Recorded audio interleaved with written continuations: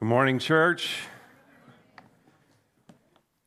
Hey, listen, just before we get into God's Word, just a reminder that next Friday is November 11th, Remembrance Day, and we are a congregation blessed to have quite a few former members of the military veterans in our church, but then also because of our proximity to Base Borden, we have quite a number of active duty personnel who are also part of our Harvest family, and grateful for all of them, grateful for what our military does here and around the world to protect and to lift up the cause of freedom and justice around the world. And so I hope that this Friday, the only thing I want to say about that, in addition to just thank you to those who serve and have served, but just that you would find yourself on Friday taking the appropriate time to remember. And so if that means getting out to a cenotaph, I would strongly encourage that, whatever community you're from, that you would get to one of the services that are being held on Friday. Be there for that. Pause at 11 o'clock to remember. If you're not able to do that, be sure to pause. Maybe take in a service that you might find online or on television, and just like really be grateful for what God has done through them, through these dear servants in our country. All right, Revelation chapter 11, as Nathan said, is where we are, and there's a great responsibility that comes with being a witness to a crime or to an accident or to some other unlawful act. The witness in a court proceeding performs a vital role in bringing about justice in that proceeding. And as a citizen, you should feel the weight of civic responsibility should that ever be required of you, should you ever be asked to be a witness. I looked on the federal government website to see what's the oath that we have to take in court, because I know the one that we hear on TV, but I wondered if that was like close to the actual truth of the oath. And there's various oaths, and they can be said in different ways, but the basic one that's provided in the Canada Evidence Act is this: I solemnly affirm. Do you want to say it with me? I won't get you to stand or put your hand in the Bible or anything, but let's just go ahead and say this together. I solemnly affirm.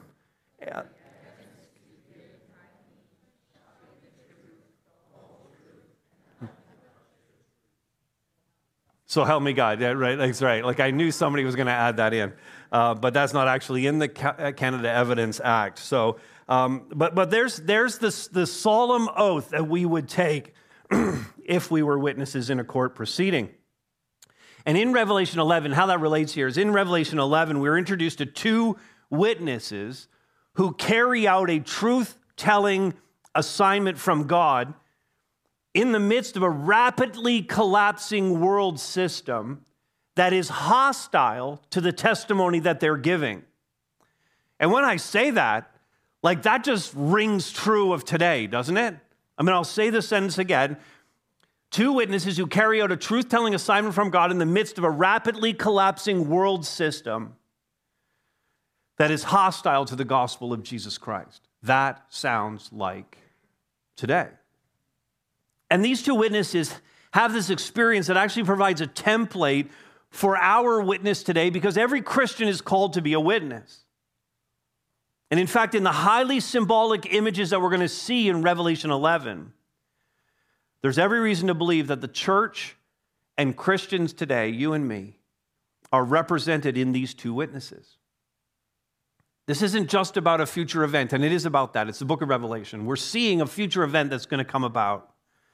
But it's not only about a future event where these two witnesses preach, but it reflects the present responsibility that you and I have to witness to our world of the gospel that has changed everything for us. A gospel that is the only hope that this world has. And so Revelation chapter 11, if you have your Bibles, open them up to Revelation 11. I'm going to read the first 14 verses. We're going to do chapter 11 over the next 2 weeks. This is, again, the Apostle John recording his experiences here. He said, "Then I was given a measuring rod like a staff, and I was told, 'Rise and measure the temple of God and the altar and those who worship there. But do not measure the court outside the temple.'" Leave that out. "For it is given over to the nations, and they will trample the holy city for 42 months. And I will grant authority to my two witnesses, and they will prophesy for 1,260 days, clothed in sackcloth. These are the 2 olive trees and the 2 lampstands that stand before the Lord of the earth. And if anyone would harm them, fire pours out from their mouth and consumes their foes. If anyone would harm them, this is how he is doomed to be killed. They have the power to shut the sky that no rain may fall during the days of their prophesying. And they have power over the waters to turn them into blood and to strike the earth with every kind of plague as often as they desire. And when they have finished their testimony, the beast that rises from the bottomless pit will make war on them and conquer them and kill them. Their dead bodies will lie in the street of the great city that symbolically is called Sodom and Egypt, where their Lord was crucified. For 3.5 days, some from the peoples and tribes and languages and nations will gaze at their dead bodies and refuse to let them be placed in a tomb. And those who dwell on the earth will rejoice over them and make merry and exchange presents, because these 2 prophets had been a torment to those who dwell on the earth. But after the 3.5 days, a breath of life from God entered them, and they stood up on their feet, and great fear fell on those who saw them. Then they heard a loud voice from heaven saying to them, "Come up here." And they went up to heaven in a cloud, and their enemies watched them. And at that hour there was a great earthquake, and 1/10 of the city fell. 7,000 people were killed in the earthquake. The rest were terrified and gave glory to the God of heaven. The second woe has passed. Behold, the third woe is soon to come. Well, there's nothing like coming to church on a Sunday morning to find an encouraging message and to hear a message about 2 guys who are doing God's work and who are killed and whose bodies are left to rot in the middle of the street. Welcome to Harvest. But there is an encouraging message here, and it's all about us being witnesses. And on the screen right now and in your notes, you see this. As a witness of Jesus, this is all of us.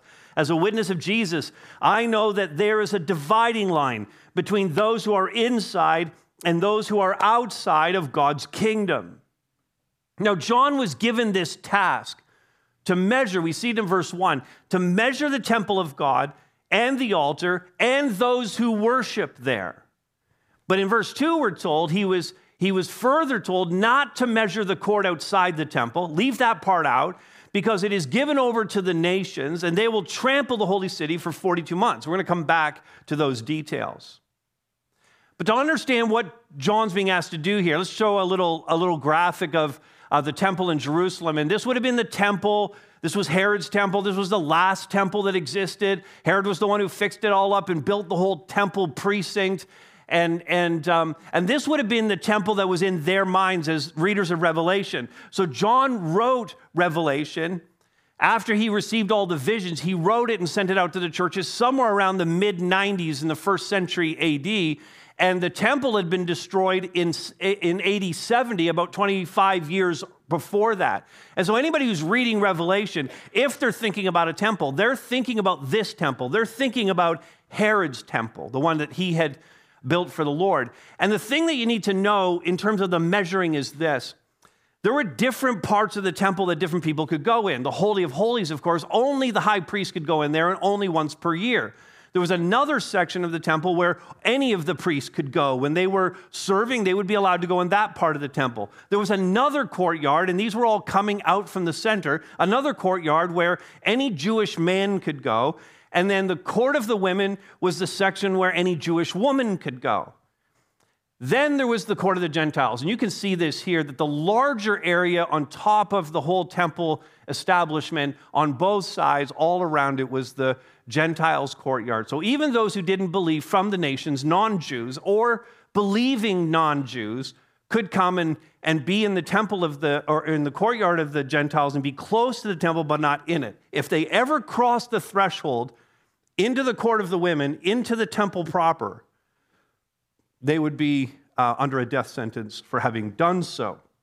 And so you see all these different sections, and John is told, go and measure that out. And he's told, there's a part of it I don't want you to measure as you're measuring everything. And it's not entirely certain that what John was actually supposed to exclude. Was it to be just the temple proper and not the courtyard of the women, or was it to be everything that was in the temple and then not the Gentile court? And it's actually best to see it that way, best to see the Gentiles' courtyard as the part that is outside that John wasn't to measure. But what's absolutely critical as we look at this is why measure it all? Why measure it all? I mean, this isn't the first time that God had asked for the temple to be measured. He had asked other prophets in the Old Testament to measure the temple as well. The point of the measuring was to delineate who was in and who was out. What is in is owned by God and protected. What is out, God does not own and is not protected. So what's happening here is, as God asked John to measure out the temple, what God is doing is he's establishing his own territory. He's letting everybody know what his possession is, and more correctly, who his possession is when he says, I want you to measure those who worship there. Now, symbolically, in the New Testament especially, believers, the church is called the temple of the Holy Spirit. Individual believers are called the temple of the Holy Spirit. The gathering of God's people in the church of Jesus Christ is called collectively the temple of the Holy Spirit. We are the dwelling place of God on earth. He lives inside of us. He indwells us. But specifically in this passage, there's something very distinct happening. Namely that national or ethnic Israel, the Jewish people, are what's in view here. See, this is a further prophecy about the regathering of the Jews, and we're going to hear more about that in just a moment. But let's talk about this, the whole issue of in and out. Who's in and who's out? That's troubling to some people. It's troubling to some people that there's even an in and an out. Many Christians rightly accept the uncomfortable biblical truth that there are, as Jesus explained, sheep and goats, believers and unbelievers, Christians and non-Christians, those who are in and those who are out, saved and unsaved. And that these two distinct groups, saved and unsaved, are going to spend eternity in very different places. One group will spend eternity in the presence of God, in the blissful presence of God, enjoying his favor forever. No more sorrow, no more death, no more sin. The other group will spend eternity separated from God in eternal torment. The only way that we could ever believe anything other than this when reading the Bible is to do interpretive gymnastics, to twist and distort the scriptures to allow it to say something other than what it says so very clearly. I called it an uncomfortable truth because no one likes the idea that their loved ones who do not believe in Jesus will spend eternity in hell.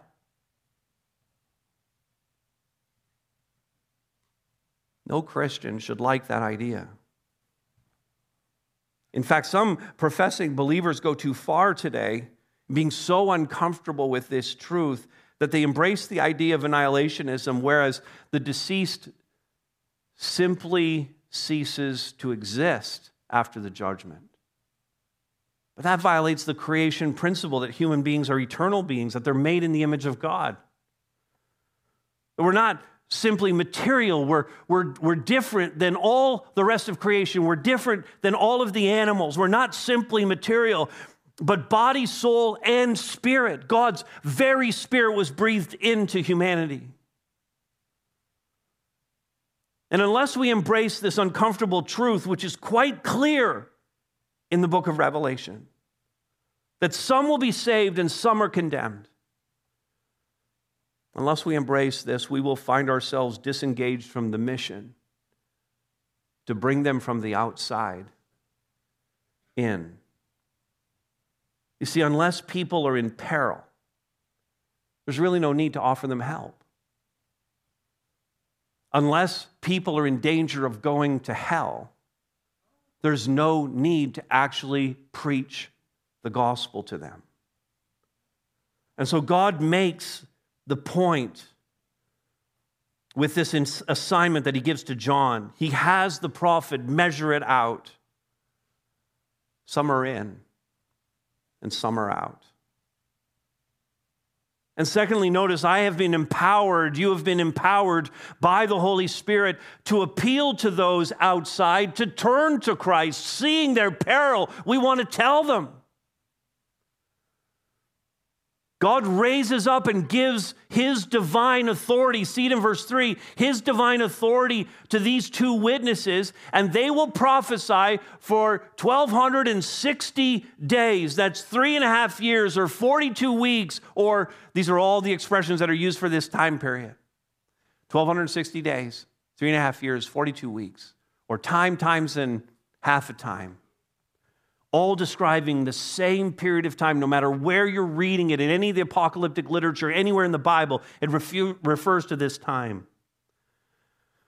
And they prophesy for these 3.5 years. They just don't get hung up on the word prophecy. They're preaching. They're just preaching the gospel. They're letting people know about Jesus. And they have a 3.5-year ministry where they're doing this. And then John tells us the wardrobe they're wearing as they do this. So we have this little fashion moment in Revelation 11 in the midst of the heaviness here. They're clothed in sackcloth. This is the traditional, humble garb of a prophet of judgment. For example, John the Baptist dressed in this way because they're bringing a message of doom. There's a sadness attached to it. There's mourning and lament over the fact that people are in their sin and they're on their way to hell. Further, the sackcloth shows that their power is in the Spirit and not in their own abilities, not in themselves in any way.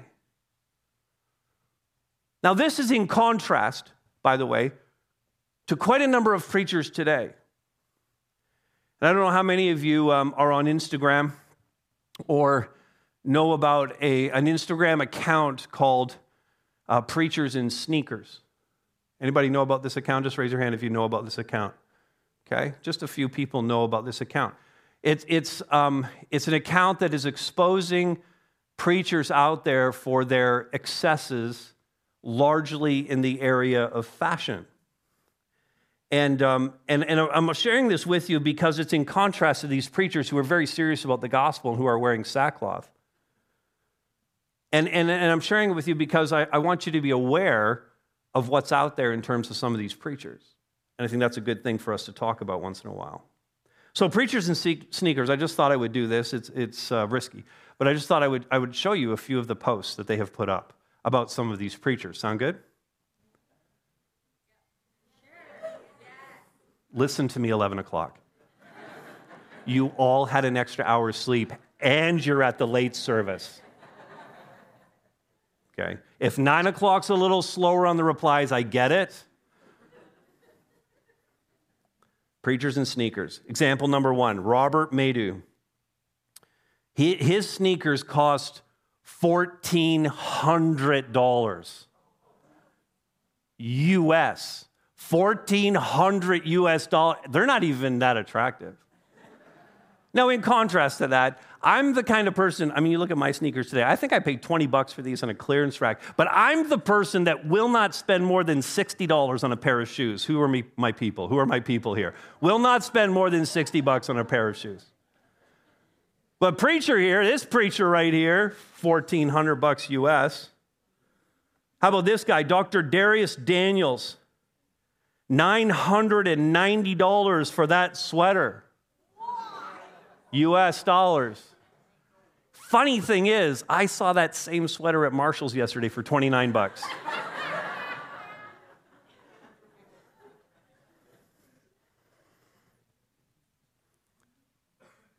This guy you'll know. Stephen Furtick. Ooh, Stephen Furtick. Elevation Church. $1,100 leather boots. $1,100.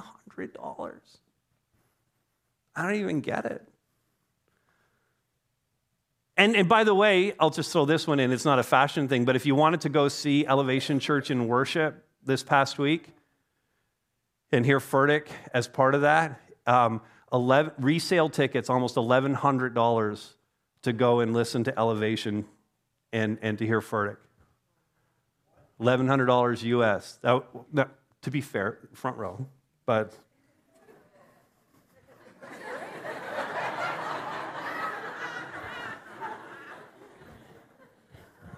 free.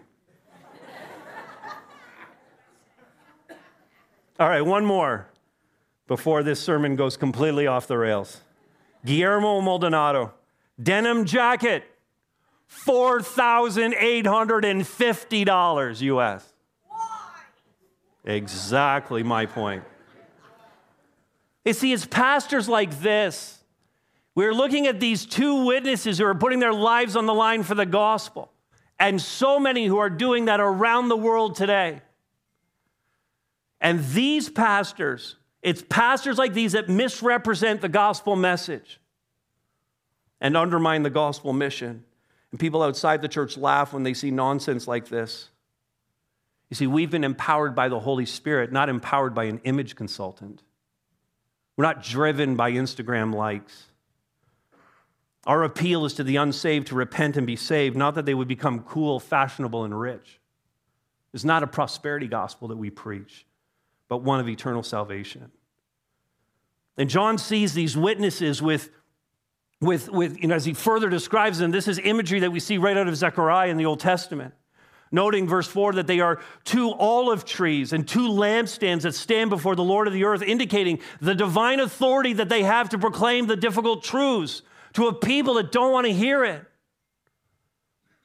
In fact, in a key verse that I'm sure you've heard before, this is in Zechariah chapter 4, verse 6.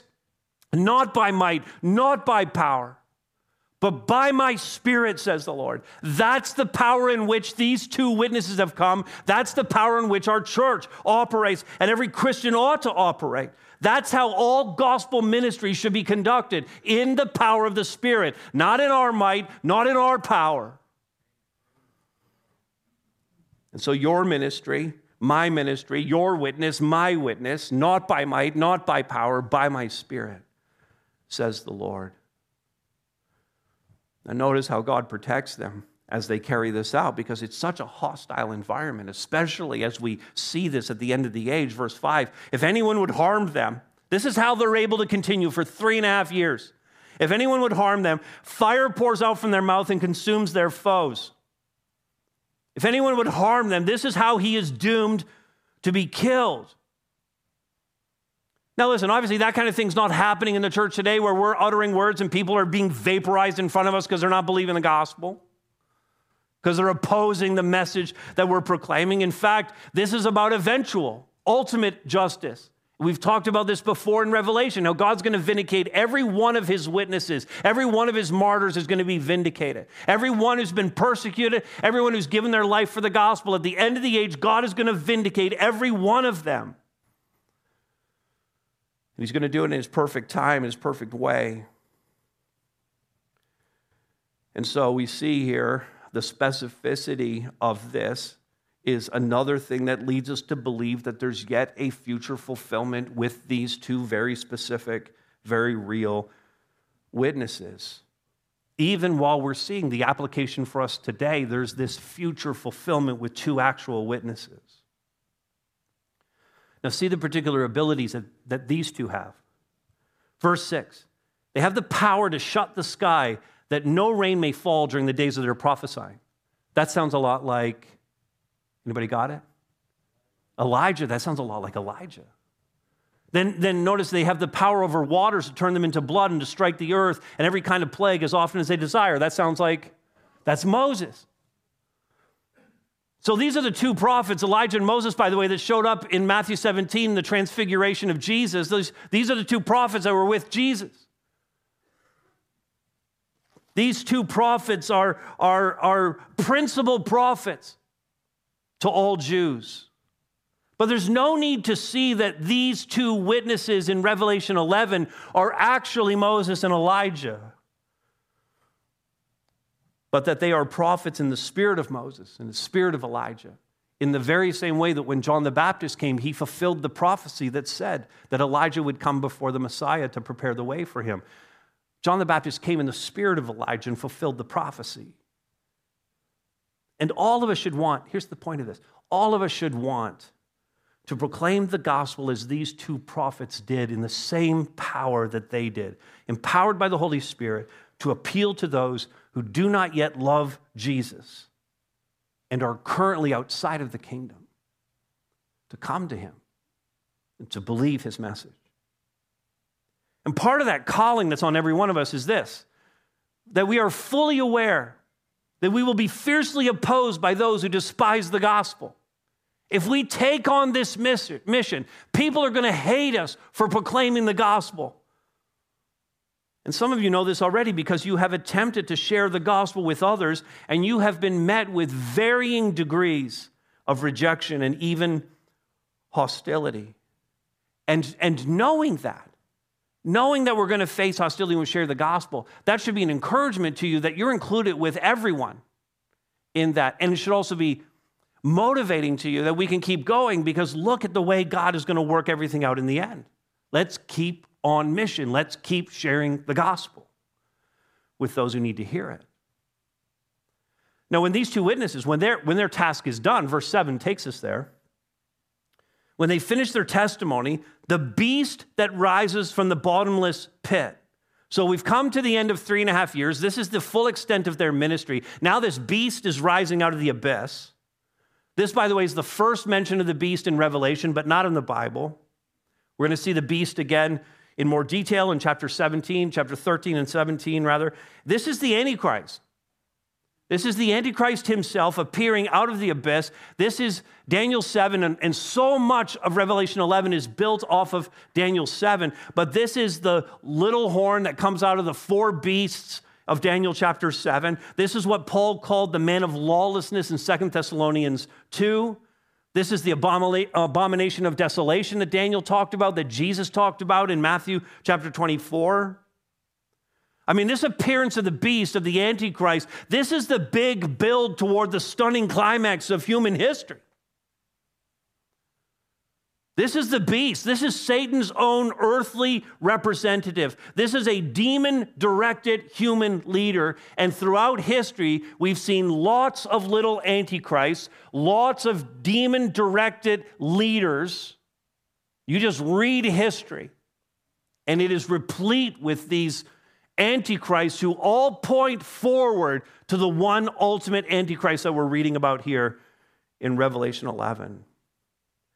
And this Antichrist will be given some off-leash time to allow evil to have its full and final effect. Verse 7 continues, this Antichrist will make war on them and conquer them and kill them. It's like, I've been listening to these two guys preach this message that opposes everything we believe, and I am up to here with them. I've had enough, and it's over. And the Antichrist, because God allows him, the Antichrist takes care of business, and he kills them. Verse 8, their dead bodies will lie in the street of the great city. The great city here is Jerusalem. Some commentators say it's a combo of Jerusalem and Rome and Babylon and everything that we would see as evil and having rejected Christ. Symbolically, it's called Sodom and Egypt, and these two nations are picked because both of them opposed the ways of God. Sodom was known for its immorality. Egypt was known for its idolatry, and both of those things together are pushed together to show just how evil this great city had become. Depicts the unrestrained animosity toward God and his gospel. The Lord is never shy. We might be uncomfortable right now, but the Lord is never shy about using strong language and strong parallels to get his children's attention.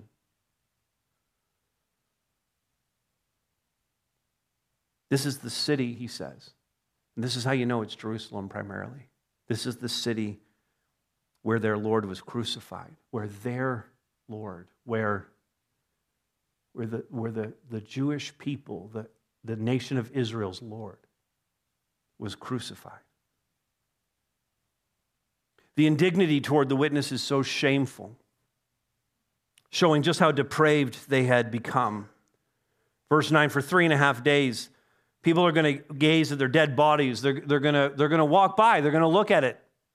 Look at these two bodies rotting in the streets, not prepared for burial or anything. They refused to let them be placed in any kind of tomb. Even Pontius Pilate was gracious enough to allow the body of Jesus to be taken down from the cross and buried. They are far worse than Pontius Pilate and the Romans. Verse 10 says that they rejoice over them, make merry, exchange presents, have a party. They're so engrossed by their sin that they're celebrating their death. They're declaring a holiday. They're having a parade. They're giving gifts to one another to celebrate the end of this message that was tormenting them. They're celebrating their rebellion, celebrating their hatred of God. Why? It says right there, because these two prophets had been a torment to those who dwell on the earth. They just kept poking them. The gospel kept poking them and making them uncomfortable and challenging the way that they were living, and they didn't like it. These two prophets had been a torment to those who dwell on the earth.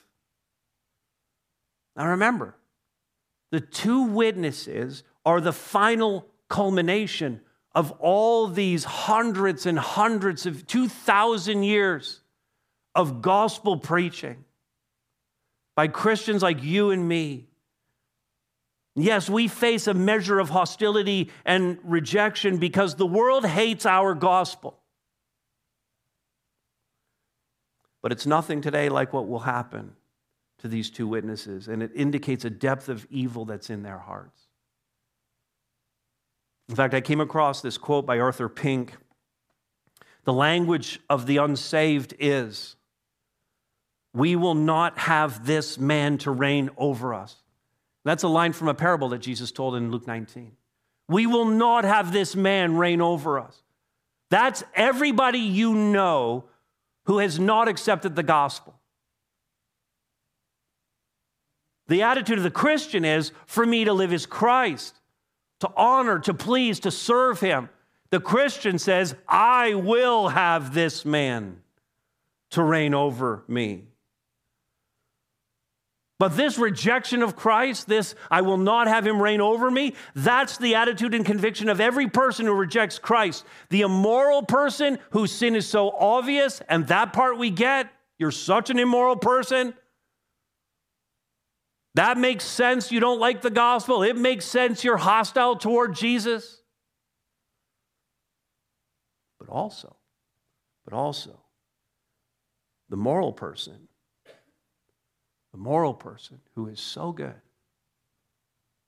that you as a Christian can't imagine that they're on the outside and that God would condemn them to hell.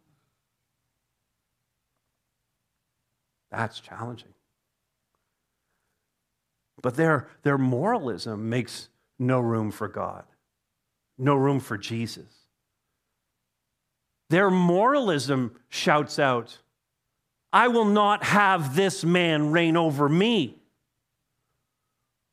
And they will hate or at the very least reject those who say that they must. Their morality cannot save them. We know that. Their morality cannot save them, but they have made their morality their God. There's no way for any of us to work for what we have been given. So do not be surprised at any of this. People on the outside, no matter if they're very moral or very sinful, they do not want your Jesus. They do not want to hear your gospel. And you must be aware that you will be fiercely opposed for telling them. But also, notice this last, but also that God in the end will bring about the conversion of many for his own glory. Conversion is always God's work. God's the one who converts. God is the one who saves, not us. And God does a miracle here, a miracle of resurrection and ascension that points directly to the resurrection and ascension of Christ, by the way. He does a miracle of resurrection and ascension to vindicate these two witnesses, but also to provide a sign to those who are watching that this message is authentic, it's legit. So verse 11, after 3.5 days of their bodies being left to rot in the street, a breath of life from God entered them. Now the breath of life, this is language directly out of Ezekiel 37. I don't know if you've read Ezekiel before. It's the weirdest book in the Bible, like just hands down the weirdest book. And in Ezekiel 37, there's this valley that's just filled with dry bones, and the breath of God comes down on the dry bones, and the dry bones all come back to life. And that's exactly the language that we have here. This breath of life from God comes down, and these two witnesses come back to life. Now, listen, the party's still going on. They're singing, there's dancing, they're doing a conga line around the dead bodies. They're still exchanging gifts, they're drinking in the streets. They're having a grand old party until the very moment that the breath of God comes down, these two guys stand up. That ended the party. Party is now over. A breath of life from God entered them, and they stood up on their feet, and great fear fell on those who saw them. Great fear. You want to learn a little Greek word? New Testament was written in Greek. A little Greek word here. Great fear. This little phrase. 2 words that you know. The Greek word for fear is phobos. Phobia. And mega, we use that for all kinds of stuff. And that's the word here. Megaphobos. Megaphobos. Great fear fell upon them. Later we're going to see that they were terrified. Now that, by the way, this great fear, that's the desired reaction. That's exactly what God was going for.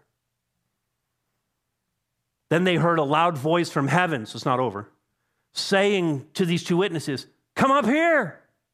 And they ascended in much the same way that Jesus ascended in his ascension.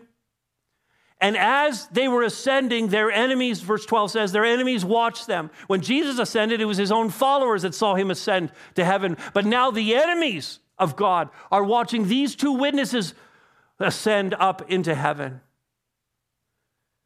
And we're left to wonder in this moment, in this split second, as this is happening, the party has just come to an end. The two witnesses have risen to life. They've now ascended to heaven. Everybody's standing there. They're terrified. They're megaphobos. What's going to happen now? What's the response going to be? Are they going to dig their heels in even further?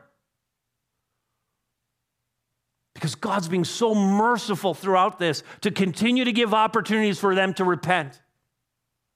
This is another such opportunity for them to believe the gospel. What's going to happen? Well, God gives them another sign and wonder. Verse 13, this great earthquake happens, so you can imagine how terrifying this situation is. 1/10 of the city starts to collapse in on itself. Buildings are falling down everywhere. Dust is in the air. 7,000 people were killed, and it says the rest were terrified. Mega phobos. Again, an appropriate response. But people can be afraid of God and not turn to him. And so we're still wondering, is this going to make a difference?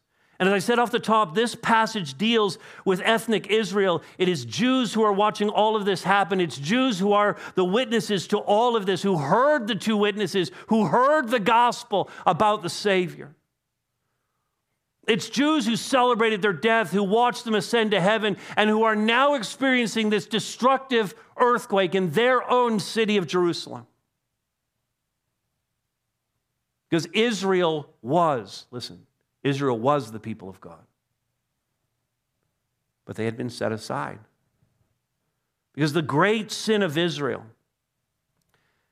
that continues to this day, the great sin of Israel is that they had rejected their Messiah. That's what's been dogging them for 2,000 years. Israel had the Messiah, the Savior of the world, in Jerusalem, in their land, in Galilee, walking amongst them throughout Judea, preaching the gospel from town to town, and they turned on him. When God called Abraham, he was choosing Israel, Abraham's offspring, to be the path through which humanity would be redeemed. Israel was to be the blessing to the world. They were to be the ones who introduced the Messiah to the entire world and to see them saved. The promises were given to Israel and are contained in the Hebrew Scriptures. Israel was the birthplace of the Messiah and the place where he spent his life. But they rejected him because he didn't fit their notion of what a Savior should be. So they crucified him. And when he was raised from the dead, they did everything in their power to not only deny it, but discredit the witnesses to the resurrected Christ. And then in the years to follow, they persecuted this sect of Messianic believers who were largely Jews. They pursued them. They persecuted them relentlessly, rejecting those who were part of what they called the way, the little Christs, Christians. And while God has been working for these past 2 millennia, working through his church, he has not forgotten the Jews. God only has one people of God. All those believers who have ever genuinely believed in the hope of the gospel. Those before Israel, true believers, those throughout the age of Israel, those now through the age that we're currently living in, anyone who genuinely believes in the promise is part of the people of God. But he's not forgotten the Jews, and his intention is to call Israel back to himself before the end. And that's what we're seeing here in Revelation 11. As they watched all of this happen, they gave glory to the God of heaven, and that's the language of repentance. They were terrified at the state that they found themselves in, and they finally believed the things that they were seeing, and they turned toward God and gave him glory. Repeatedly in the scriptures, when we see this phrase, we see people who are genuinely turning their lives back to God. This is what Paul spoke about. And if you want to track down this even more to see these promises to Israel, then read this week Romans 9, 10, and 11, where Paul deals with this very issue. But here, listen to these verses. This is Romans 11, 25, 27. A partial hardening has come upon Israel until the fullness of the Gentiles has come in. Again, partially, that's what we're reading about here. And in this way, all Israel will be saved. As it is written, the deliverer will come from Zion. He will banish ungodliness from Jacob. And this will be my covenant with them when I take away their sins. And it's amazing to think about. It's amazing to think about Jews turning back to God in a great revival when they finally realize that Jesus Christ is indeed their Messiah. Their long-awaited, promised Messiah. You see, conversion, as I said earlier, conversion is always in God's hands to accomplish. My part and yours is simply to be a faithful witness, to keep doing the thing that he's put in our hands to do, to go and tell those who will never come to this building. Go and tell them about Jesus. You have dozens of people like this in all the various spheres of your life. For those who are inquiring, who are interested, to be able to say to them, come and see what God is doing. Come and meet some other Christians. Come and ask your questions. So think about that. Because my guess is, as you hear a message like this, as I hear a message like this, God's going to give us opportunities this week. He's going to put stuff in front of us that we're going to have to respond to. Will we be faithful? Will we be like these 2 witnesses? Will we go in the power of the Holy Spirit to share the gospel with them? Would you even think of a few names right now? Would you even pray, God, give me some of those opportunities this week? God, put me on the stand. Let me tell the truth, the whole truth. and nothing but the truth about Jesus. Well, this passage, just to touch on verse 14, this passage is the conclusion of an interlude between the sixth and seventh trumpets. The seventh trumpet is coming, or the second and third woes, which parallel the final trumpets. And this is God's final judgment that's coming now. And our mission in light of this is to witness of Jesus Christ, no matter the opposition that we face as the day of judgment draws near. Amen? Let me pray for us.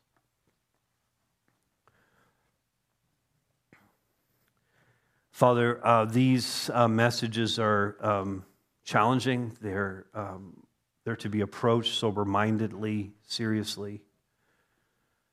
Father, we feel the weight and burden of this. No doubt every genuine believer in the room and watching right now can feel the burden of this. Father, we know as your witnesses, as Christians, that we have been told to take up our cross and follow you. And taking up our cross means sacrifice. It can mean severed relationships. It can be economic loss. It could mean physical injury. It can mean ridicule and scorn. And certainly for Christians around the world, not so much here, Father, sometimes it requires our lives. And every year we know there are people who lose their lives for the sake of the gospel. So God, I want to pray that we would be willing, every one of us who's truly saved, God, we would be willing to put anything on the line, to be able to witness one more time, to be able to tell one more person who's outside how to get inside, and to have the hope that only comes through Jesus Christ. So God, thank you for hearing this prayer. Thank you for being with us during this time. Thank you for speaking to us through your word. We pray this in Christ's name.